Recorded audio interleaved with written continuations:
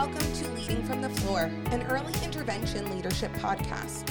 This series is produced by Early Intervention Technical Assistants on behalf of the Office of Child Development and Early Learning. The topic of today's podcast is critical conversations to creating connections. We'll spend some time talking about communicating and collaborating successfully with families, staff, partners, and providers, in addition to discussing problem solving in EI with families. And we'll finish our podcast with a great discussion about management versus leadership. Before we jump in, I want to take a moment to meet our co-hosts. Hi everyone, my name is Jen Furness, and I've held almost every role a teacher can in preschool early intervention. In addition to many years as a preschool early intervention supervisor in 2 programs in southeastern PA. I've spent most of my doctoral work focusing on staff morale and early intervention, and I'm so glad you all are listening to us today. Now I'm going to pass things over to my colleague, Brandy. Thanks, Jen. Hi, everyone. I'm Brandy Benakonski. I have also spent the majority of my career in preschool early intervention as both a supervisor and program administrator in southwestern Pennsylvania. During this time, I was fortunate to have been part of the Pennsylvania Fellowship Program for Special Education Leaders and the Octo Policy Fellowship, and I'm delighted to be here with all of you. Hi, I'm Liz Wagner-Simmons, also with EITA. I've been involved with EI in different capacities for many, many years, both at the county level as an EI coordinator and service coordinator supervisor, and then with Octale as an EI advisor. Early intervention is a wonderful field, and I hope that you find this podcast engaging and helpful. And hi, I'm Gina Federico. I have lots of preschool early intervention and early childhood classroom experience, and I organize the Octale Policy Fellowship. Before we dive into our discussion about collaboration and communication, I want to provide a few quick reminders. First, please note that reports for your annual determination that you will receive in January that are used to develop your QEPs were pulled in October and November. In addition, remember to remind your staff that for newly identified children, plans happening around this time needed to be finalized by 12/1 for child count. Now, I want to spend some time talking about the dispute resolution process. A special thank you to Ellen Castagnetto within the Bureau of Early Intervention Services and Family Supports for providing this information to share with all of you. Whenever we're working together as part of a team, sometimes not everyone will be on the same page. In early intervention, when there's a disagreement, the use of dispute resolution process may come into play. However, it's important to remember that the true focus is on the child, their needs, their progress, and this should always be the focus for the whole team. After the family contacts the local early intervention program, if a disagreement has not been resolved, the next step recommended is the parent call the Bureau. If the Bureau is contacted, they make sure that families and programs hear their options and ensure their concerns are heard and understood. The process is primarily focused on meeting the child's needs. The majority of calls that advisors receive are from parents who have a concern. They are not always sure if they want to file a complaint. However, if parents are filing a complaint as part of the process, it is commonly related to them not knowing their rights and or who to contact, concerns about whether the child is making progress or receiving their services, or the family is not hearing back from the program when they've tried to contact them with a concern. It is key that early intervention programs internalize that family rights and procedural safeguards are there to protect the child, family, and the program. There are a variety of dispute resolution options available to support effective communication, teamwork, and a focus on the child's needs. They include talking with a Bureau advisor, filing a complaint, and additional dispute resolution options from the Office of Dispute Resolution, or ODR, such as mediation and due process. For more information on ODR, check out the Office of Dispute Resolution Overview Job Aid on the Professional Development page of the EITA portal. Now, as we think about the topic of problem solving and dispute resolution, we can think about all the ways in which we interact with families in order to promote successful engagement and communication. Successful communication begins at the time of the first contact with the family. This sets the stage for upcoming interactions. Think about a phone call that you might have had to make regarding a concern about yourself or a family member in order to see what help might be available to you. It could be about a medical concern or maybe how to problem solve a customer service issue. As we all know, first impressions can set the stage for what you might expect going forward. Let's think about some of these. For example, what were the approaches and attitudes that help you feel connected and heard? Did you experience openness and a willingness to explain the process? Did you feel like you were heard and understood, that you were a part of whatever was going to be happening to get help? And did you know whom to contact if you had questions or concerns? And if you brought concerns to them, how did they approach your feedback? When families contact an early intervention program, all of the things we just outlined in your own experience with seeking help might apply to them. As discussed earlier, one of the most crucial pieces for problem solving is telling the family who to contact if they have a concern.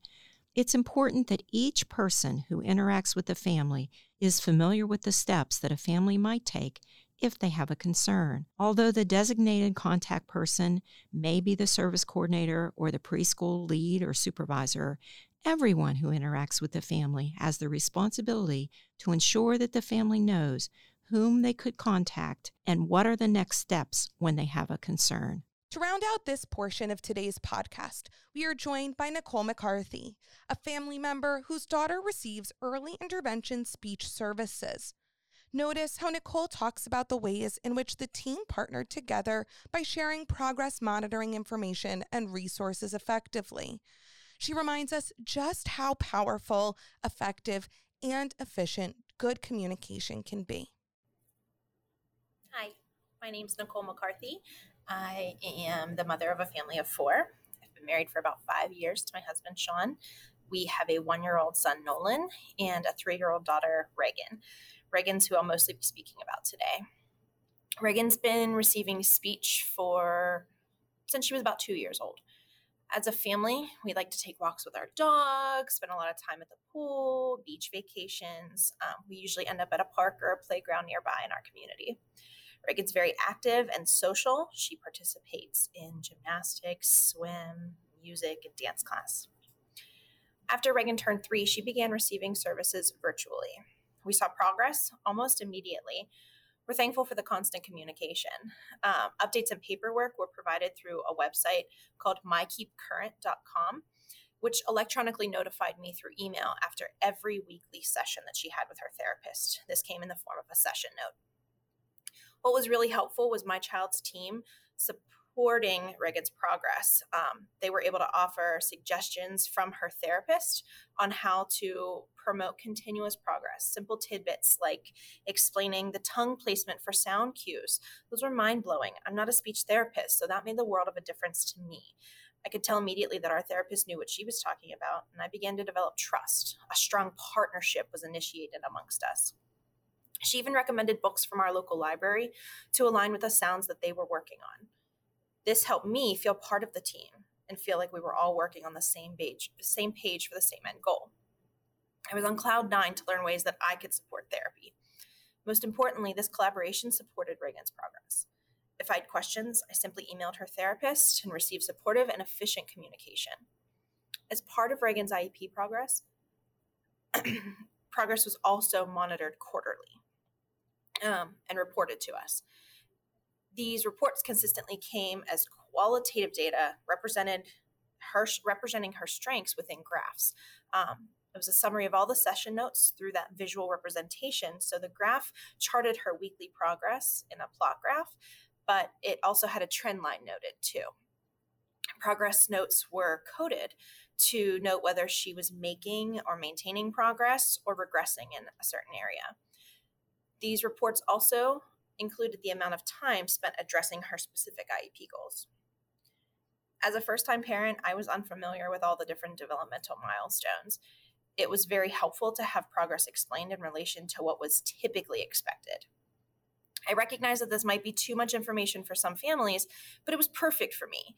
I hope that all the families are given opportunities to receive that level of information. If the family does not understand, then it's important to be explained in a way that can be grasped. From the evaluator to the therapist, it felt like we've built a family. I look forward to continuing to receive services for Reagan as she enters into 3-year-old preschool this fall. Thank you again to Nicole for sharing her story and to Ellen for her contributions in helping us learn more about the dispute resolution process. As we heard, critical communication is key in preventing challenges and in problem solving with families. However, this is also important in being a good leader and managing your program well. In essence, infant, toddler, or preschool leaders need to ensure that all staff are aware of how to problem solve effectively with families and inform them of those dispute resolution options. But is training professional staff on topics like this acting as a manager or a leader? For that, I'd like to hear more from my colleagues, Jen and Brandy. Every job description for a potential leader states good management skills are required, but there's rarely a definition. Management is concerned primarily with getting the work of the organization completed in an efficient and effective manner. The management tasks that leaders may need to complete to get the job done on a daily basis might include things like provider or union contracts, timelines, scheduling, fiscal responsibilities, transportation and subbing issues, everyone's favorite, professional development, and prioritizing appropriately, just to name a few. Management skills are the skills needed to continue these day-to-day logistics of your program effectively. The professional standards for educational leaders state that an education leader promotes the success of every student by ensuring management of the organization, operation, and resources for a safe, efficient, and effective learning environment. Understanding the vast responsibilities that make up leadership, the Division for Early Childhood of the Council for Exceptional Children developed recommended practices that serve as guidance for the field. They highlight leadership practices which include development of evidence-based professional development, the collection of use of data for program management, and improvement, all of which were referenced as those necessary managerial skills. Now, with that in mind, the concept of blending comes apart, meaning that leadership incorporates management skills. It is easy to make the connection that while not all managers are leaders, all leaders have managerial skills. Leadership, on the other hand, focuses attention on the future or what needs to be done. Its focus is on the vision and empowerment and reaching goals. While the manager will direct the workforce to complete the required tasks the most efficient way, the leader tends to inspire or venture into new ways of doing things. Managers do things right, but leaders do the right things. Managers tend to focus their attention on getting tasks completed in an efficient and effective manner, whereas leaders are more focused on trying to understand the people in the organization and gain their trust. In early intervention, we need a combination of both to be successful for our children and families. If one is lacking over the other, our capabilities begin to be questioned, and the morale of our staff will be at risk.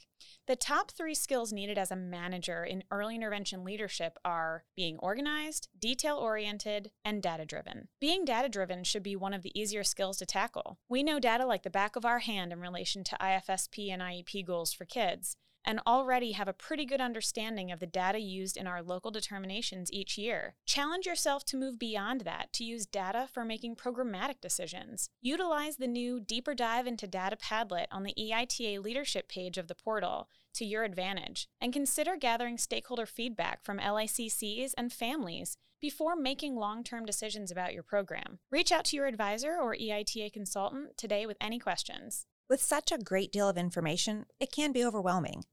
It's difficult to know exactly where to start. Therefore, as we talked about in our first podcast, give yourself some grace and space.